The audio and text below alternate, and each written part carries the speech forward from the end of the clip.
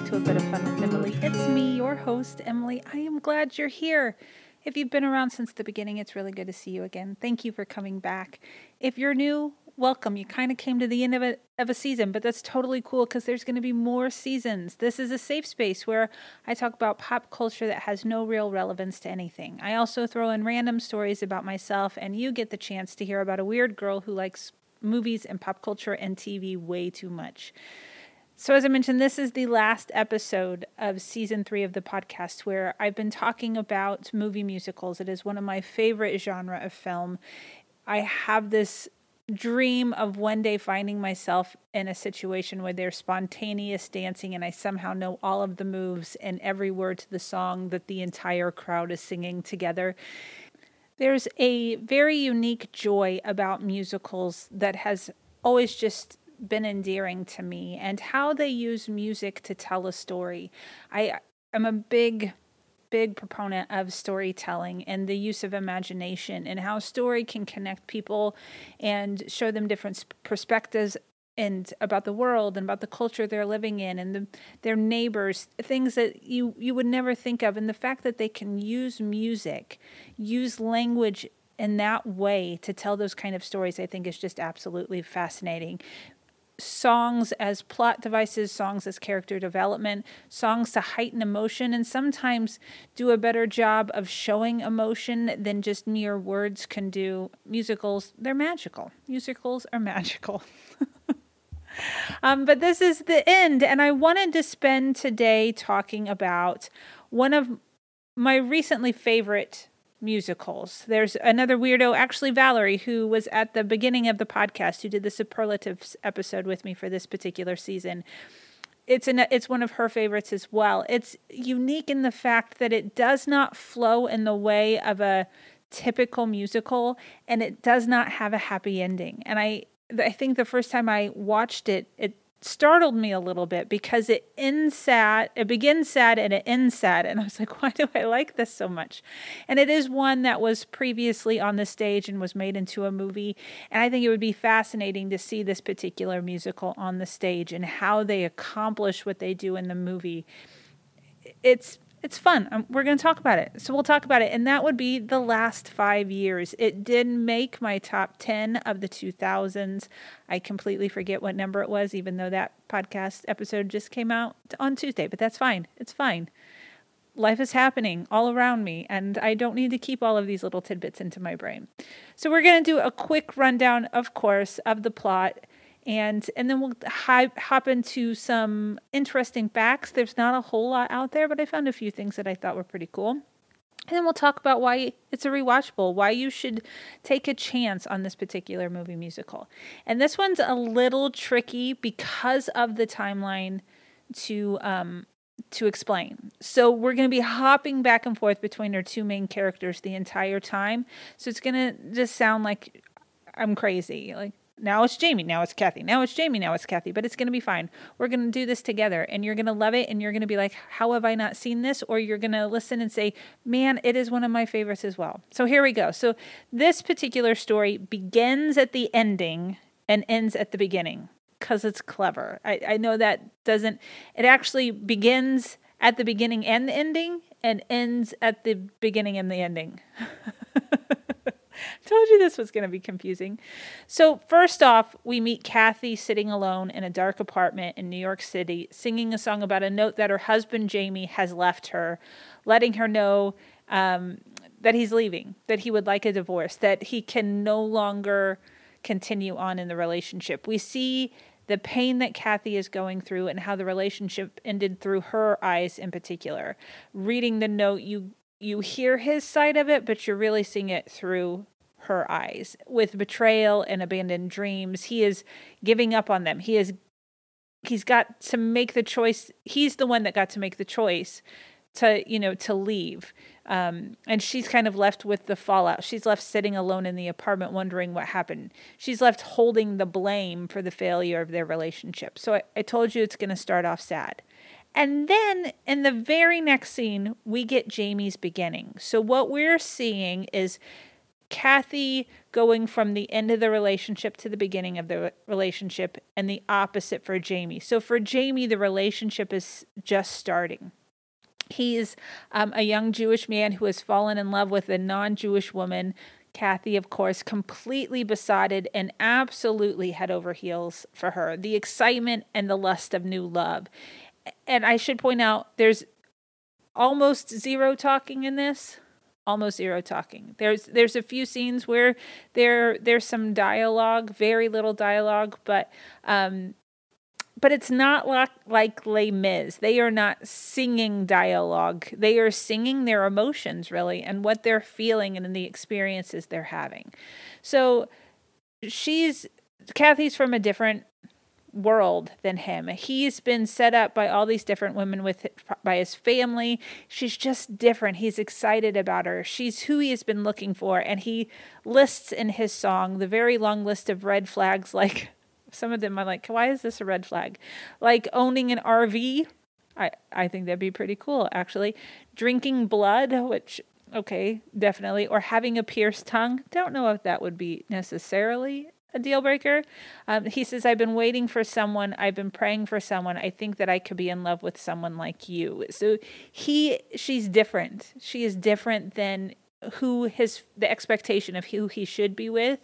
And so he's just very much in love. And so then, of course, we're back to Kathy, who is again at the end of the relationship.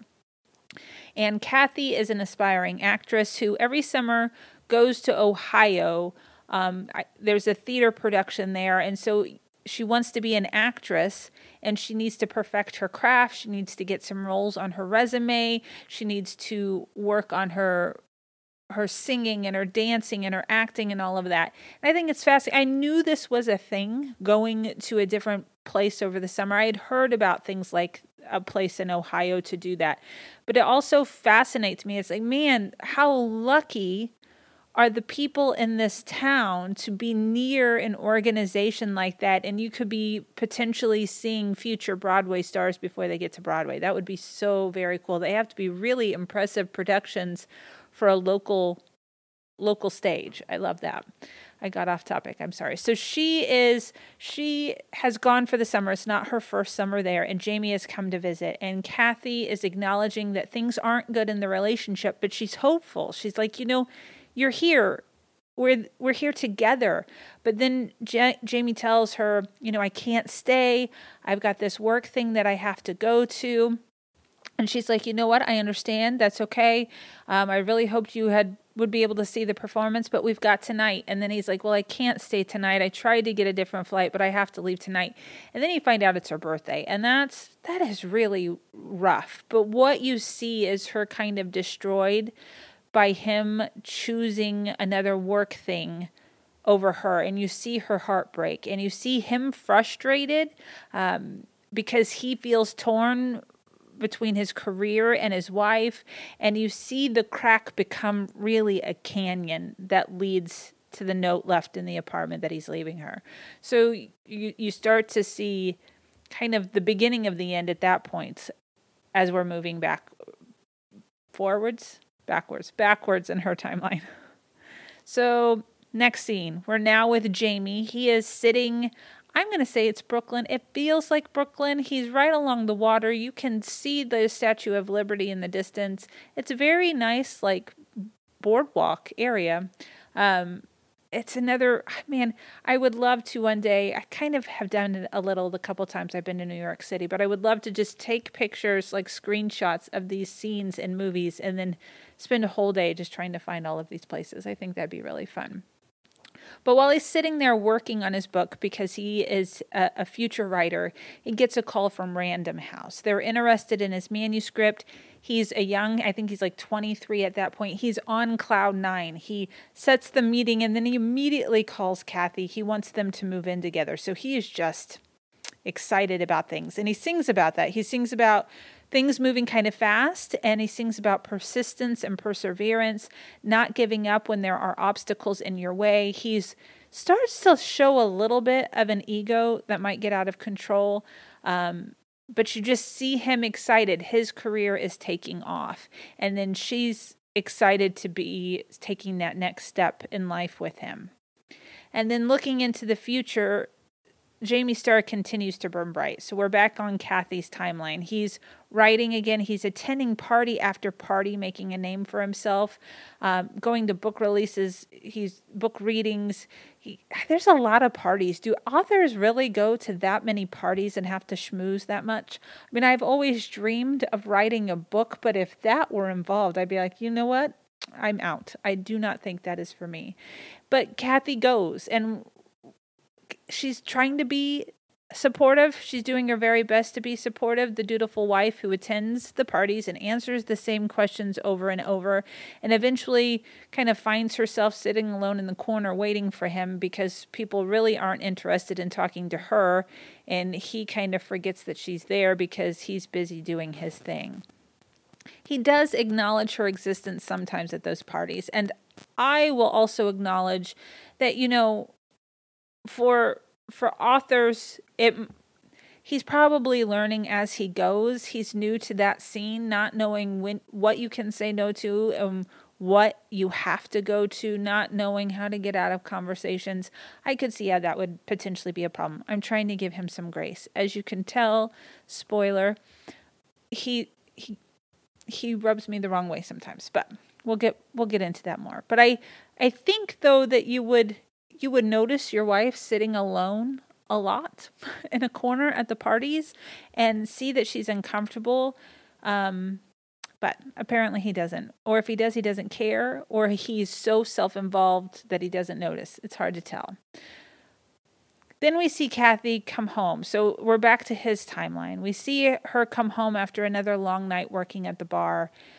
So his career hasn't quite taken off at this point. He has a book deal, but he's not a big thing. So it sounds like she's, working at a bar at night, making money for them while she's not going on auditions. And she's had another failed audition, and she's getting more and more frustrated. And Jamie starts to sing a song about Shmuel. He's a tailor that is weary from years of work and running out of time and thinking his chance of creating something great has passed him by. It's a song meant to encourage her, to lift her spirits, to take her out of her head, to show her that he believes in her, which on the surface I believe he does. I believe that is what the intention is. But then he goes and he sings this line, and it makes me feel differently. Maybe it's just that you're afraid to go out on a limovich. Maybe your heart's completely swayed, but your head can't follow through. And it harkens back a little bit to that song earlier when he sang about perseverance and how I've worked hard and I didn't give up, and some people just don't have it in them. They're just not good enough to do it. And it's like, you're going after a much different career than her. You got an opportunity at a very young age that most people do not get. You did not have to jump through the hurdles that she is having to jump through. I think that's an insensitive kind of thing to say. The line he says earlier is, things might get bumpy, but some people analyze every detail. Some people stall when they can't see the trail. Some people freeze out of fear that they'll fail, but I keep rolling on. Some people can't get success with their art. Some people never feel love in their heart. Some people can't tell the two things apart, but I keep rolling on. So through that lens, the song just changes its vibe a little for me. Almost like he's calling her a quitter, and the I believe in you is more heavy-handed and less genuine. Kathy does have a tendency to come off whiny. She's played by Anna Kendrick, and that vibe comes off for me a lot with Anna Kendrick. But I'm also not getting the impression that they're doing a lot of the right kind of communicating with each other. And sometimes you just need someone you care about to listen and not try to fix the problem. And I feel like he's doing a lot of that, not really listening to her, not being that source of comfort, but trying to fix it or giving the wrong kind of motivation. All right, back to Kathy. So now we're back on Kathy's. I told you this was going to be hard. Back to Kathy's timeline. She's in Ohio again, but it's earlier, and she's singing my favorite song about her life on the stage in the middle of nowhere, the crazy people she's meeting and living with, and then she's flirting with Jamie over Skype, desperately missing him. And by all accounts, he feels the same way, because by the end of the song, He's come to visit and she's engaged. So this is now where the point, where the timelines cross. When they are together in time, in a sense. When they see the relationship start to fall apart from Jamie's point of view after this, which has a lot to do with him being a jerk, whether he acknowledges it or not. I already acknowledged my bias, so we're going to let this go. And then while at the same time, we see Kathy's excitement about the relationship. So they are in Central Park. They're on a walk. It seems like they've been to a museum. They're pointing things out that they see. Jamie then starts to sing about the next 10 minutes.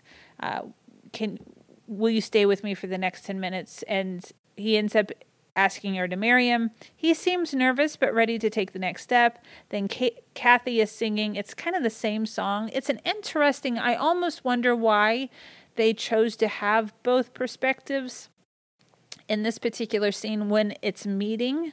But at the same time, you kind of, in a sense, see hesitancy on both of their sides. Not that they don't love each other and not that they don't want to get married, but is this really right for each of them? So it's kind of interesting. Then immediately we go to Jamie's next song. And again, he is moving towards the end of the relationship, where she is moving towards the beginning. Just keep that in mind. So they are married, and immediately Jamie starts to sing about all of the women who are flirting with him now that he's married and who he desperately wants to sleep with, even though he can't because of Kathy. The challenge, he calls it, of resisting temptation. It's so arrogant, it drives me crazy. Yes, he is played by Jeremy Jordan, who is just an American gem. He, of course, originated the role of Jack Kelly in Newsies on Broadway and then starred in the live taping of that stage production. I love him. He should sing in everything he's in. If you've not looked on YouTube for his rendition of It's All Coming Back to Me Now by Celine Dion, you are missing out. But just how arrogant it is to just assume all women are wanting to sleep with you and then to have that attitude immediately after getting married. Ugh. So then we're back to Kathy. Kathy is at an audition that she is feeling really good about. They let her actually finish singing the whole song. They acknowledge her existence afterward. And she's on cloud nine. She's thinking, you know what, maybe this is it. Maybe I got this role. So she calls her husband, wanting to share the good news and celebrate it. And granted, you can see him want to be supportive. I do believe he's like, I'm on my way. I'm going to come find you. And then Random House calls and he just he leaves her waiting. And I do believe he genuinely wants to meet her somewhere to grab a drink and celebrate, but he leaves her waiting again. His attention is distracted by work and all of the women he wants to sleep with again. And you get a flash of Kathy from the beginning of the movie kind of sitting and waiting for him to show up while she's in Ohio. So you see where it's coming again from his perspective. Over the next couple of scenes and songs, you see Kathy struggle at auditions in front of disinterested men, struggle to figure out what role she'll play in Jamie's life as he succeeds, fear that she'll lose herself in his light, which I think would be a real genuine fear of if you have a significant other that is just skyrocketing and entering a world that you two weren't a part of when you first met. It would have to be discombobulating a little bit. And I cannot imagine, there is no part of me that would ever want to be an actress. I cannot imagine the courage it would take to get in front of people and show the vulnerability of singing or dancing or acting and knowing the whole time they are judging you. Kudos to people who have chosen that as their career. It's amazing. I think there's such a resilience and a perseverance there, a bravery that I just know I would not have in me. So then we get on Jamie's timeline again, and there's a fight, a horrible fight while they're getting ready for yet another book function. Kathy doesn't want to go. And she keeps, why does it matter if I go or not? There's no one who cares if I'm there. And Jamie is frustrated because he has obligations and responsibilities, and he believes in her, and he knows she's disappointed because he knows her dreams aren't coming true. And again, we see that they're not great communicators, because I'll give it to him. She is sort of shutting him out. That would be very frustrating in the middle of an argument. It is very frustrating when the person just chooses not to speak, or they're listening, or no matter what you say isn't going to make any bit of a difference. But then he goes and says, I will not lose because you can't win. And it's like, dude, that is not the right time to say that. And I know we don't see the whole thing. We don't know how far it's gone to see him in this break. But man, that is mean. So then scene shift, they're falling in love again. It's you almost feel manic in the sense between the highs and lows of this movie. And we're back at the beginning, driving to meet Kathy's family in a song that mirrors the one Jamie sang at the beginning of the movie, where he's talking about she's everything that he had been looking for and she's different, So it's that very kind of song for her, about the joys of early love, about no red flags and a world of opportunities in front of them together. She sings, I want you and nothing but you, miles and piles of you. Finally, I'll have something worthwhile to think of each morning. All of that is a stark juxtaposition against Jamie's next song, when he's in bed with his girlfriends. Yes, girlfriends, not all at the same time, of course, but there seems to be a rotating door. He sounds annoyed that Kathy is waiting for him in Ohio and he has to go. And the annoyance is coming because there's going to be another fight, that he's not going to live up to her expectations and he's just going to leave frustrated. And he seems like he feels a little guilt about what he's doing, but he also acts trapped and not guilty enough to stop the affairs. And he seems tired of fighting, and he's the only victim, that he was the one that put in all the effort for the relationship and got nothing back. Then we get one last scene with a happy Kathy at the beginning of the relationship, where Jamie is head over heels. And the final scene with packing his things and moving out, with the relationship ending for good. And my heart breaks every single time. You feel for Kathy, and you feel for him, even though I feel like he is in the wrong. So that is the last 5 years. A few interesting facts about the movie. Number 1, Anna Kendrick and Jeremy Jordan sang 11 of the 14 songs live in multiple takes due to camera setups.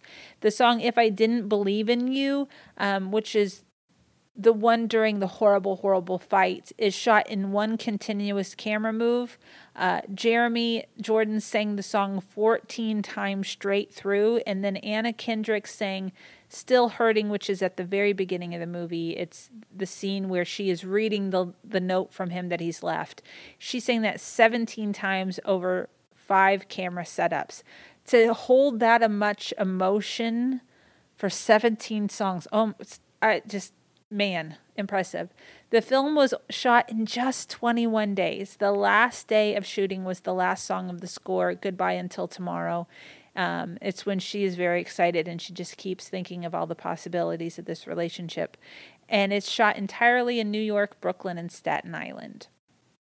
So the receptionist at Random House, who ends up being one of the girlfriends, is played by Jeremy Jordan's real-life wife, Ashley Spencer. I think that's very sweet. A little weird that you play a mistress, but that's okay. It's fine. From both sides of the story, when the relationship is new, the colors, everything from lighting to wardrobe, are bright and vivid, but as the relationship is ending, they get darker. Fascinating. Storytellers are fascinating. This helps the audience discern where any given moment belongs in the two contrasting timelines. When Anna Kendrick's Kathy is singing her good audition for When You Come Home to Me, she is standing on the set of Avenue Q, graciously offered to the production by New World Stages on West 50th Street. That's pretty cool. There's not a whole lot to the movie, but I love how it's fascinating to me how quickly movies can be made. And I know this one was probably a little different because you have skilled musicians and there's very little dialogue. So it's not like they have to learn songs on top of story. So very interesting. So what did I like about the movie? I love how it's not all sunshines and roses. If you've been with me for a little bit with the podcast as I've talked about different things, or if you've ever read anything I've written on my newsletter, justkeepswimming.substack.com, or if you have talked to me about movies and books, you're going to realize very quickly that I like it when it's not happy. There is nothing more disappointing to me when there is a big buildup that people should die and no one dies. I know how that makes me sound. I really do. But I love sometimes how storytelling doesn't end happy. And what an amazing way to show that, having the timelines of the relationship go in opposite directions. The first watch is a little rough as you try to get your bearings. You're like, wait, what is going on? And if you didn't, I did not know that going into it during my first viewing, that the timeline would be weird. So it was tricky. But with each viewing, you really see the care the writer and the composers took in crafting a heartbreaking love story. It's beautiful. What irritated me about the movie? Well, that would be Jamie. Jamie irritated me.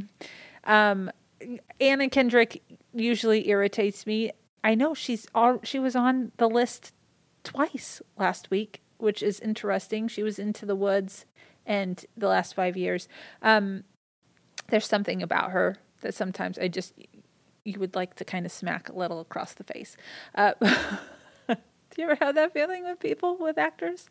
But it's hard to find sympathy for him because I think his actions are disproportionate to what is happening. But again, we're only seeing parts of the relationship. And it is based on a true story. It's based on the writer's experience of his first marriage. So, man, you kind of wonder if he wrote himself as Jamie or as Kathy. It'd be very interesting to know that. Why is it worth the rewatch? Because it's different. After watching so many of the musicals in preparation for this, especially the musicals from like the 50s and the 60s, you always know, outside of West Side Story, for the most part, you always know that there's going to be a happy ending. There are, of course, those dramatic ones where you don't get it, but when there's a love story involved, typically they end up together at the end. And the fact that they don't, I just think is just an interesting way to share real life. I really liked it. I really, really liked it. The music is beautiful. The performances are fantastic. That's why it's worth the rewatch. That's it. Hey guys, we made it through season 3. Like I said, if you are new to the podcast, there are 2 other seasons that you can check out. In season 1, I talked about animated Disney movies. It got feisty at times. It really changed my perspective as I was watching each of them and trying to prepare each episode. For some that I absolutely loved, I have good feelings towards some now, and some lukewarm feelings about others. It was a lot of fun to do. Season 2, we went through kids' movies from the 80s and 90s. It was really fun to rewatch movies that played such a big part of my childhood and to talk about those and how storytelling has changed for kids when it comes to movies in the 21st century. They don't make them like they used to, and that feels so stupid and corny saying that, but they really don't. There was a maturity to them then that we don't have now, and they don't really make kids' movies, middle grade, tweenish, movies like that now. They just don't make them. Almost everything is an animated movie if it's considered for kids. Occasionally you get, the ones here or there. And Disney Plus tries to put out more stuff that is specifically geared towards kids. But you just don't see movies like that anymore. And then, of course, our conversation here about movie musicals. Season 4 is going to be about a 5-week season. Each week we're going to talk about 2 romantic comedies as we make our way through February. And it's going to be, I think I decided to do it where each week there's going to be a theme where I'm going to compare 2 movies from completely different decades that have either a similar theme or topic. It's going to be a lot of fun. And then season 5, which I am so excited for, is going to be all about Jim Henson and the Muppets. With, of course, his creature, what does he call it? How did I just forget it? But his creations. So Labyrinth and Dark Crystal will be in there as well, and probably Mirror Mask, because it is a fascinating movie as well. And in between the seasons, I always like to dive in with a 1 week appreciation of an actor, a director, a musician that I love. I do believe coming up between season 3 and season 4 is going to be an appreciation week with Tim Curry. I could go on and on. He could have his own season, to be completely honest. And then after season 4, there will be an appreciation week for Miss Dolly Parton, which, again, I could just talk about her forever. But thank you for listening. It is really appreciated. I know there's not a whole lot of you out there, and there have been times where I'm like, you're just talking to yourself. And I am, that is fine, because I think everyone needs a creative outlet that just pushes them outside of their comfort zone. It is not easy to put my voice out there and my opinions out there, even though they're opinions about nothing in particular that have no real relevance to anything. But to share anything you create can be intimidating at times. So the fact that anyone takes the time to listen and to participate, I cannot thank you enough. And if you would ever want to be a part of the podcast, I love bringing people on. Thank you again to Valerie this season for being on the Superlatives episode, and Suzanne for joining me for the Newsies. If there is a conversation coming up and you're like, hey, that would be a lot of fun, Emily, can I join you? Yeah, you can. If you could help me share the podcast, that would be awesome. I post on Tuesdays and Fridays when the new episodes come out. You could share that post, share the link to the podcast, or get on Apple Podcasts or Spotify and rate and review. That would be lovely too. But yeah, you can follow me on the Instagram and Twitters at GnomeGirlM, and on Facebook as A Bit of Fun with Emily. Go have yourself a bit of fun today, and I will see you very soon.